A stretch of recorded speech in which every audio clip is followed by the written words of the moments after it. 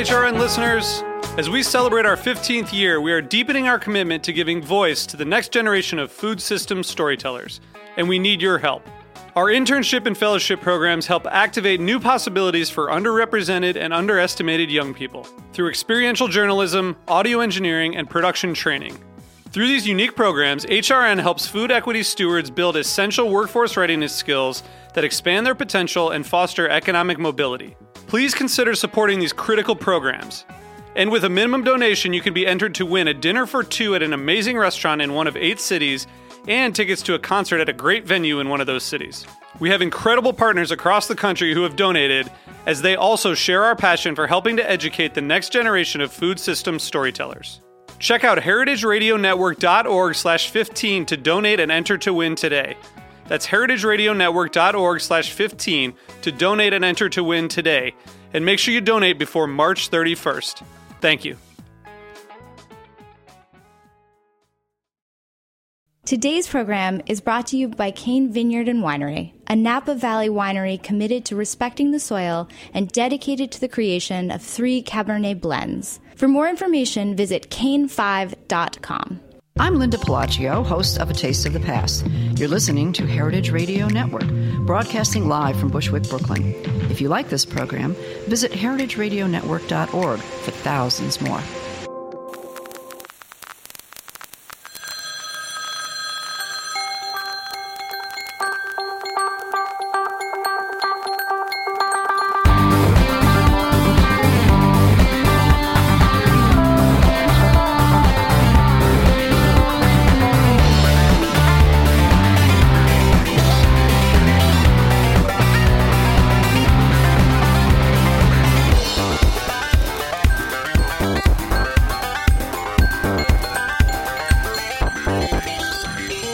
You're listening to Let's Get Real, the cooking show about finding, preparing, and eating food on Heritage Radio Network with me, Erica Wides. And before I begin today, this is a public service announcement. Today's episode of Let's Get Real will be 100% foodiness-free for your protection.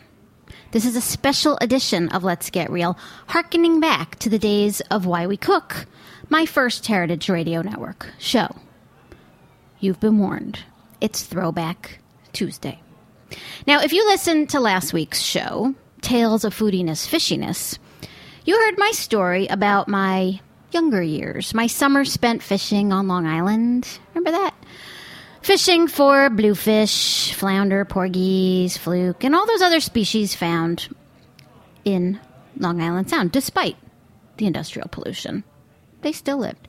And as I think I mentioned back then, or as I think I mentioned last week, in the way that time distorts memory, of course, that it seemed as if we caught and ate bluefish every single weekend of my life from approximately 1969 to 1981, which was probably not quite the case, but nonetheless, childhood exaggerates memory, or memory of childhood is exaggerated through the lens of time. I don't know, but a lot of bluefish was consumed.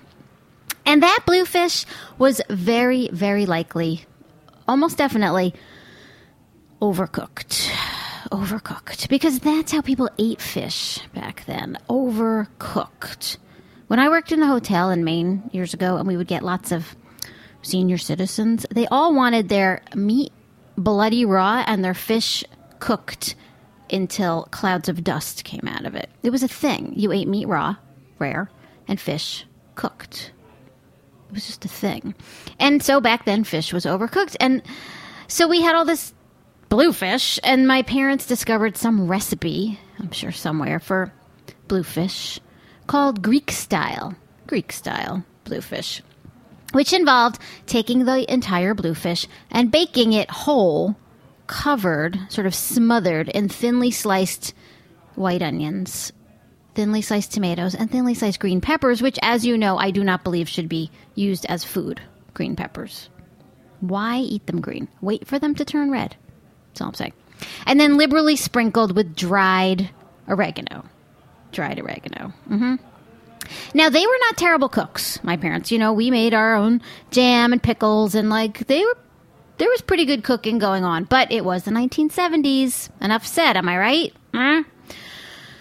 So in making Greek-style bluefish, in order to not turn the fish to dust by totally overcooking it, you had to take it out of the oven before the aforementioned smothering vegetables ever cooked cooked enough. So you had kind of like semi to very overcooked fish, dry overcooked fish, covered with thinly sliced onions, green peppers, and tomatoes that were just kind of halfway cooked, like on their way to being cooked, but all they had kind of done was steamed and softened, so they were kind of wet and steamy. Now, a raw onion or pepper or tomato is fine, as long as it's not a green pepper, are fine. Raw, great, fine. And a properly cooked any of the above, even better. But anywhere in between, just thinking about it now actually physically and emotionally makes me kind of depressed. And I may have to go lie down for a while after the show because I feel the emotional drain of just thinking about it. And given the era, it's not like the whole thing was then liberally lashed with some fruity, fabulous olive oil from California or Italy. Because the 70s, remember? If there was fruity, delicious, extra virgin olive oil to be had in our town, we weren't having it. We were probably using like some kind of like Wesson vegetable oil, but probably the generic brand of Wesson oil because the brand Wesson oil was too expensive, so we had to buy the no-name Wesson oil. So there wasn't enough oil on there to caramelize the vegetables, which didn't have enough time to cook anyway to golden sweetness. So close, yet so far. It was a good attempt. It was just misguided. Now, maybe in actual Greece, the country, which has existed for thousands of years, but seems to be on the brink of not existing anymore, maybe in Greece they were doing Greek-style bluefish right, and had been for 6,000 years. Maybe they knew how to do Greek-style bluefish in Greece, but in Port Jefferson, Long Island, circa 1978, there were so many small missteps that were so easy to fix if they had only known. Now, if I made that dish now, which I've sort of been doing all summer, actually, I would first roast all the vegetables shallow in a pan to jumpstart the caramelization, get them just to the brink of caramelizing, then lay the fish over that bed of sweet vegetables, and then roast it in a hot oven until the skin crisped up, which would have been slathered with good olive oil and flaky sea salt. That's how you do it. And being that we called it Greek style, how about then like some kind of sauce based on yogurt and garlic and lemon juice and maybe some fresh oregano on top? Now that's Greek, baby. Opa. That's what we're talking about. Okay, enough about the bluefish. I'm done with the bluefish. You're probably as sick of hearing about the bluefish as I was of eating it by the time Reagan brainwashed the country into electing him. That would be 1980 for my younger listeners. So let's move on. Let's move on to what was probably on the plate next to the bluefish. What terrible crimes against vegetables were being committed as accomplice to the overcooked fish that we ate every day from 1962 to 1997? Or so it seemed. So the vegetables. Oh, but wait a second. Wait a sec. Just a few more words about the fish, okay? Specifically, the doneness of it. I know, I talked about it, but I will stop. I'll get there, okay? Stop screaming at me to shut up about it already because I have a point to make here. And look, you can turn the show off anytime you want. You know, you still have the freedom to control what you put into your ears. That part of your body you still have control over. For now, anyway. Now, most fish, actually, well, almost all fish, yeah, pretty much all fish, should be eaten one of two ways. Raw, as in sashimi, crudo, tartare, ceviche, or very carefully cooked, just to the point of translucence or barely opaque. Translucence or barely opaque. Now, back when I was teaching culinary school, and I was teaching all those poor souls who paid almost $50,000 to learn that they shouldn't be chefs, I would throw out those two light-associated luminescent terms, to my class as I was teaching about cooking proteins, and then watch the blank stares of light bounce back at me off of their opaque, dulled eyeballs. Not from everyone, okay? Now, all of you former students out there who I know and love and are friends with and who are the smart ones and who are smart enough to listen to the show, not you guys. You know who you are, and I love you. But you know about whom I speak. You remember your classmates. And I would have to illustrate the difference between translucent and opaque using copy paper and parchment paper. Parchment paper, translucent. Copy paper, opaque. Made sense, right? Worked. Sometimes I'd even have to define transparent, at which point I would point to the window and say, why don't you jump out of it? Translucence or opacity. For salmon, char, and other oily fish, translucence in the center is what we're hoping to achieve. For white, lean fish, just until that translucence quickens to opacity. Just at that point, until that flesh just congeals from its clearish, translucent gel state to its opaque, denatured protein state. A fine technicality, yes, but so important. If you're going to cook it, do it right. Otherwise, just eat it raw. Most fish, like I said, can be eaten raw. There are a few exceptions, though. Like mackerel, my favorite fish. My mackerel. But mackerel harbors a nasty parasite called the Anisakis worm, which weirdly sounds like the name of my pediatrician back in Port Jefferson, Long Island, Dr. Stavroulakis Anisakis worm. Speaking of Greek style. But the Anisakis worm is bad news, and so it gets like into your brain, and you don't want that thing in you. And so raw mackerel is out. But if you order mackerel sushi, the fish has been salted and vinegared, and it kills the parasite. So you never actually eat mackerel raw. So don't worry about it. And almost all the sushi fish sold in the U.S. has been flash frozen with liquid nitrogen to super sub-zero temps to kill off any other critters, bacteria, parasites anyway. Okay? But let's say you're out fishing on your boat out on Long Island Sound and you haul in, let's say, a bluefish. You want to eat it raw right there on the boat? Slice it up with your sharp knife, maybe a little soy sauce, a little lemon? Sure, go ahead. Yes, there's a risk of pathogens. You could potentially get hepatitis, as it is Long Island Sound. But those risks are probably a lot lower than if you went to your local A&P and bought the family pack of industrially raised chicken drumsticks to throw on the grill. So eat that fish, damn it. But if you do decide to cook it, remember, what are the two words? Translucent or barely opaque. When it comes to fish, remember that unlike sexuality or personality disorders, there is no spectrum. There's only raw or right. Even Dr. Kinsey would approve, and he was from Indiana. We're going to take a quick break. We'll be right back.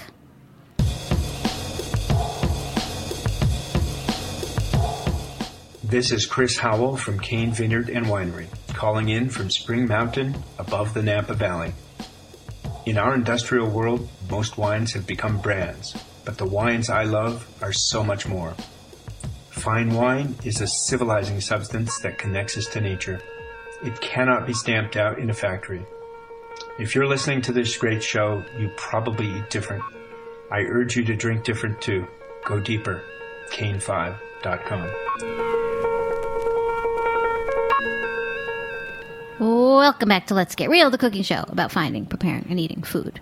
Today's special foodiness-free throwback to why we cook edition of Let's Get Real. Just for old time's sake. Like Throwback Thursday, but it's Throwback Tuesday. But if you're podcasting, it's Throwback whatever day in the future. Okay, so enough with the fish. Okay, I'm done. Really, I promise. That's it. The end. We're moving on. Except for one thing. That thing I just said before the break about a spectrum. Come to think of it, I really like that. I like the idea of the spectrum, the cooking spectrum. I need to think about that one some more, because maybe there's a cooking spectrum disorder, or a doneness spectrum disorder, or maybe even a foodiness spectrum disorder. I know I said foodiness free today, but so what? It's my show. Now, this could be fun. I'm going to have to kind of work on this one and develop it. And I know I said foodiness free, but it still is. Now, please, please don't send me hate mail if you have a kid who is somewhere on the spectrum, accusing me of saying anything offensive to kids who are on the spectrum. Okay? Because believe me, we're all on that spectrum somewhere. And I don't mean the sex one either. Well, that one too. We're all on that one too. But we're all somewhere on that spectrum. Some of us just function a little better than others. Okay? And the sex one, that's another episode altogether. That will be reserved for nighttime listeners only. This is the family time slot. This is daytime family radio. So no hate mail, please. Because what I wanted to talk about really today, what the show is really about, was the great injustice being done to the food that was being served alongside that poor maligned Greek-style bluefish, the vegetables and the other sides that suffered the horror and suffered the humiliation of 1970s cooking. Okay, now, that's a little harsh. I mean, you have to put it in, right? Everything has to be in context. You can't take things out of context. Things must be put in context. And remember what era it was. We were in a recession. The choices were pretty meager. You went to the vegetable section of your store, and there were like 6 things to choose from, and 4 of them were potatoes. Okay, there wasn't really much. It was a very different world. You kids born, before like 1980, you have no idea what it was like back then. But we did grow our own tomatoes in our yard, which I remember everyone loving except me because I wouldn't eat a raw tomato until I was in high school. So I missed out on those completely. And by the time I was in high school, we had no more garden. The supermarket tomatoes back then sucked even worse than they do today. I know, hard to believe. But there was local corn and other local stuff, and we would eat it seasonally when it was around. And that was okay.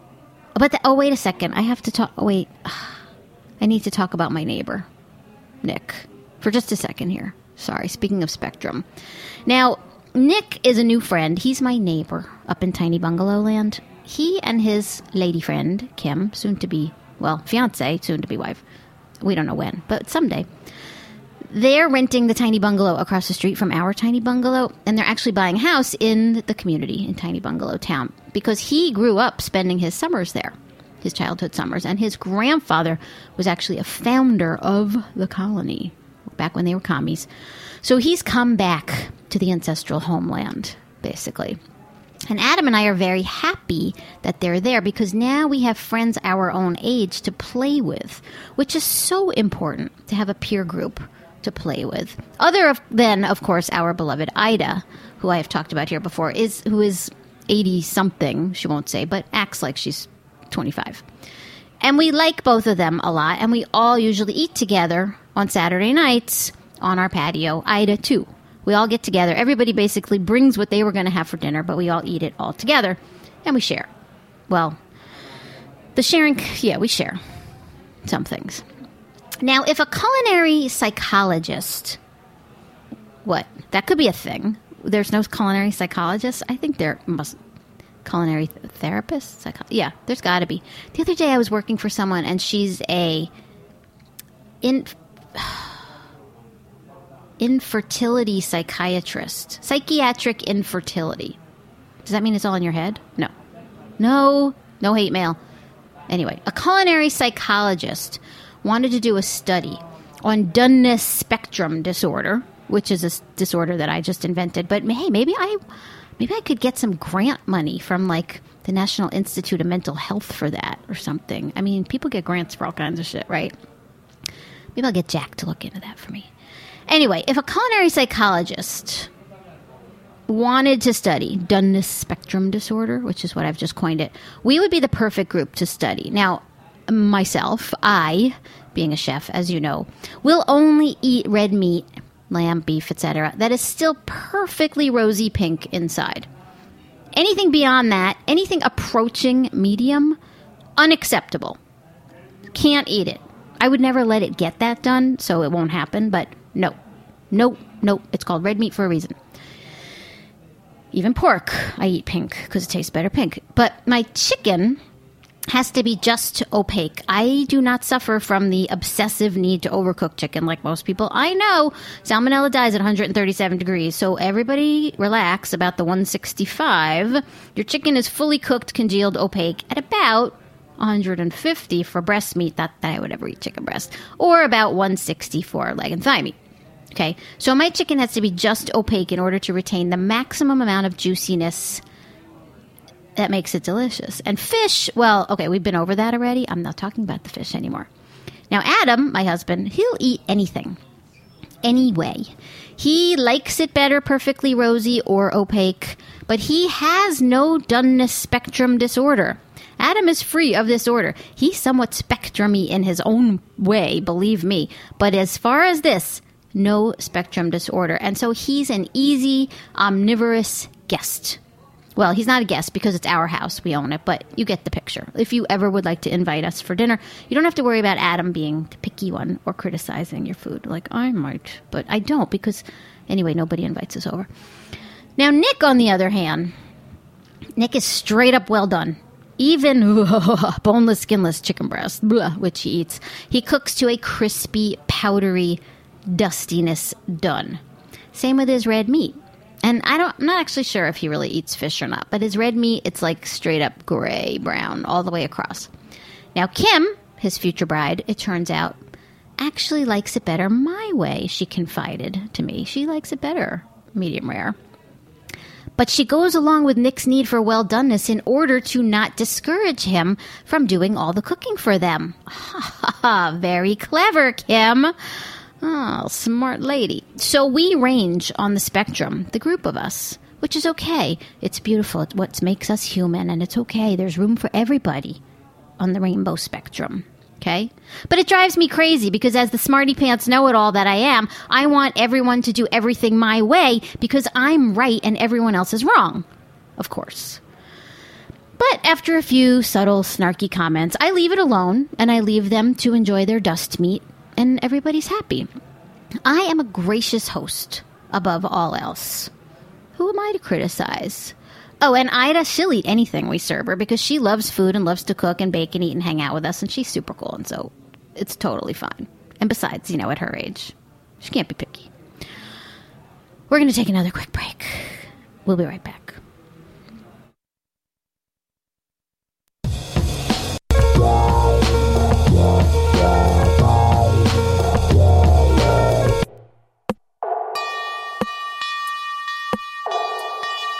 Hi, I'm Harold McGee. HeritageRadioNetwork.org is a non-profit organization, which means they depend on the support of listeners like you and like me.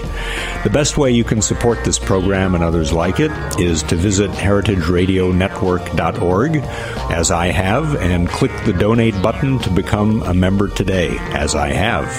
Thanks for listening, and thanks for your support. Welcome back to Let's Get Real. Harold McGee, everybody. Woo! He was just sitting in here before me. Harold McGee. A lot of what I've learned, I owe to him and his book. If you don't own it, you should get it. Anyway, welcome back to Let's Get Real, the cooking show about finding, preparing, and eating food on Heritage Radio Network with me, Erica Weitz. Oh, you should follow me on Twitter, by the way, at Let's Get Real Show. I'm also on Instagram, and once in a while I post pictures of things I ate for breakfast, because that seems to be what people do on Instagram. Also, somebody last week turned me on to the TSA Instagram feed. The TSA has an Instagram feed, and it's actually hilarious and fascinating. But I always forget to check it. But if you're, one of those young kids who's on Instagram all the time, check it out. But also follow me. Where was I? Okay. So this last weekend, as I'm getting ready to fire up the grill to cook, not fish, relax, I'm not talking about fish, okay?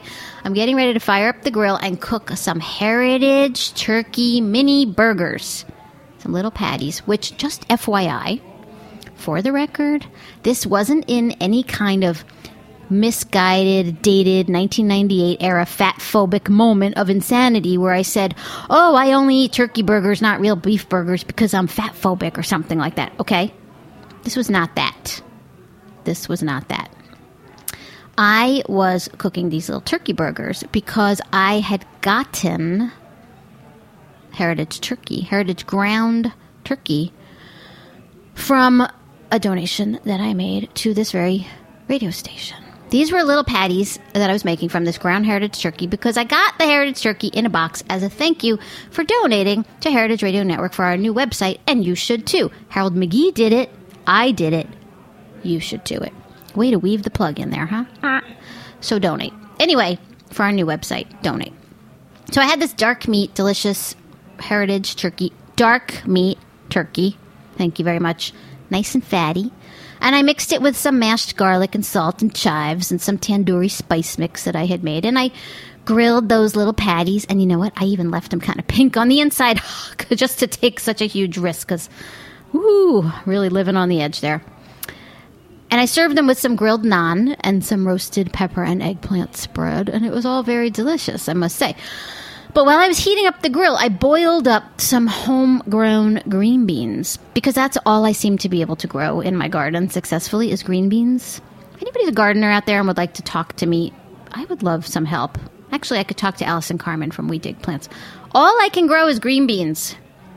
And also there's some weird alien squash taking over my garden. But anyway, I cooked up the green beans and some multicolored carrots. Okay, and yes, you heard me right. I boiled them proudly in a pot. Boiling water. I boiled the vegetables. I didn't just blanch them briefly to keep them super crisp and bright green. I boiled them to cook them all the way through. All the way through. I was cooking them to a state of doneness that I like to call gummy bear tender. Gummy bear tender, which means that your teeth, upon contacting the vegetable on your way to chewing it, meet with some minor resistance, but there's no audible crunch and no real force or shear required to break through. Okay? It's not just like gumming them like a baby. You have to push a little bit, but not much. Okay? Gummy bear tender. As opposed to when I cook bacon, I call Flexi Crisp. Flexi Crisp, also a word that I am patenting, trademarking. Anyway, I like my vegetables cooked this way. Okay? I liked cooked crinkle-cut carrots from the freezer, the bag frozen carrots. I liked them with my bluefish, too, when I was a kid. But this way of cooking vegetables flies in the face of the prevailing and outdated obsession with barely cooked vegetables, which in themselves are a remnant of the Nouvelle Cuisine movement of the 70s, which insisted, no, even dictated, that vegetables be cooked for mere seconds and then left practically raw on plates. So that all the poor diners back then had to sit and chew like dairy cows, chewing and chewing and chewing just to get those little baby haricot vert and tiny squash with chervil down before they could get to the next bite of poached salmon. Because that's what we all ate back then. Ugh. Now, I like raw vegetables, too. I like a raw carrot. I love other raw vegetables. Lay them on me. I love salads. But cooked is cooked and raw is raw. If I want a salad, I eat raw. If I want to experience cooked vegetables, I cook all the way through. Call me a rebel. Call me outdated. Call me crazy. But I like cooked vegetables. Now, not in the way that the vegetables served back in the bluefish days were from a box from the freezer, dumped into boiling water and cooked until a pile of gray shit. No, not like that. But Nouvelle Cuisine's insistence on underdoneness was a direct reaction to that miserable era. It was a bouncing back, to, should we say, the other end of the spectrum, from one end to the other end of the spectrum. And with a good reason. But we need to settle in the middle somewhere now. We're still a little bit too far to the underdone. Let's ease the needle over just a little bit. Okay? So if I want a vegetable cooked, then I want it perfectly, thoroughly cooked. Slight resistance, no crunch. Crunch is for raw. It sounds almost stubbornly spectrum of me, doesn't it? Almost like, I'm not even going to say the word. A little autistic, a little Asperger-y, if you will. Not to make light of people with any of those issues, of course. But there's a stubbornness. It's like the kid in The Curious Incident of the Dog in the Nighttime. Did you read that book? I just saw the play, and it was like the best piece of theater I've ever seen in my life. I still can't stop thinking about it. If you have a chance and several $100s to spare, go see it. So if I sound like that kid, that very autistic kid, well, too bad, because I'm the one doing the cooking, so I get to say how the food is done. Just like Kim does with Nick, except Nick is wrong and I'm right. But it's okay, because we're all on that spectrum somewhere. and we can all still eat together on the patio while the summer's still here and the sun is still shining and the bluefish are still living in Long Island Sound. That's it for today's Let's Get Real Throwback Edition. Today's Why We Cook, circa 2015. Yeah, Thanks for listening. It is like a Why We Cook. I know. See, it's for you, Jack. Thanks. Yeah, it's a little throwback. You get that old depressing theme music back. Oh, God, no. I'm depressed enough just thinking about eating all the overcooked vegetables. Yeah. Anyway, that's it for Let's Get Real Throwback Edition. Thanks for listening. Thanks to Jack Inslee in the booth for being my awesome engineer all these years. Thanks to, me for producing the show, because I'm the only one who does it. Thanks to Ben Kaplan for writing the theme music. And also, thank you, listener, for tuning in. Oh, today's break music was provided by RecTech. Oh, is that Nat? Yeah, it is. Oh, Nat RecTech. He used to be one of the engineers here, too. Yep. Oh, Nat. Thank you, listener, for tuning in. If you liked what you heard, tell your friends to subscribe to the show on iTunes, and feel free to get in touch with us at heritageradionetwork.org. Next up, we have a teaser clip of Chef Marco Canora sharing some snack hacks on the food scene. Another great show found right here on Heritage Radio Network. Oh, he's the broth guy. Oh, yeah, you'll like this snack hack, too, I think. Oh, really? Yeah. Well, I am still in pursuit of my perfect snack, so we'll see. All right, anyway, that's it for us this week. We'll see you next week. Thanks for listening. There's so much misinformation out there, and everybody thinks that eating well needs to be surrounded with deprivation, and it's like, it's not deprivation at all. Like, I'm a fucking hedonist. Chef Marco Canora shares some snack hacks on episode 226 of The Food Scene, hosted by Michael Harlan Turkel. I love food. I eat food like crazy. I don't need to be hungry to eat food. It is just like a huge part of my life. And, you know, a lot of people are afraid of this idea of eating well because they think that you turn your back on all that stuff. And no, it doesn't mean you turn your back on loving food. It just means you have to educate yourself and think differently about it. So when you think of popcorn, do you instantly think, oh, that's fiber, that's going to clear me out?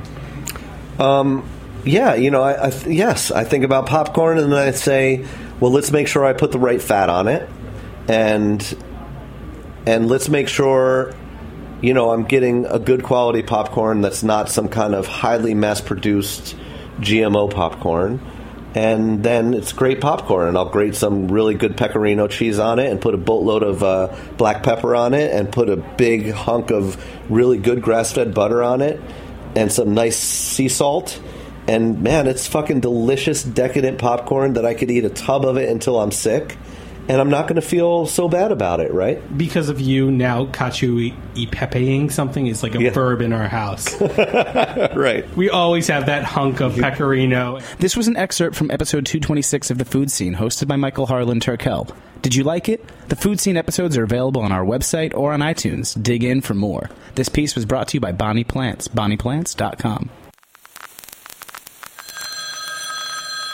Thanks for listening to this program on heritageradionetwork.org. You can find all of our archived programs on our website or as podcasts in the iTunes Store by searching Heritage Radio Network. You can like us on Facebook and follow us on Twitter at heritage_radio. You can email us with questions anytime at info@heritageradionetwork.org. Heritage Radio Network is a 501c3 nonprofit. To donate and become a member, visit our website today.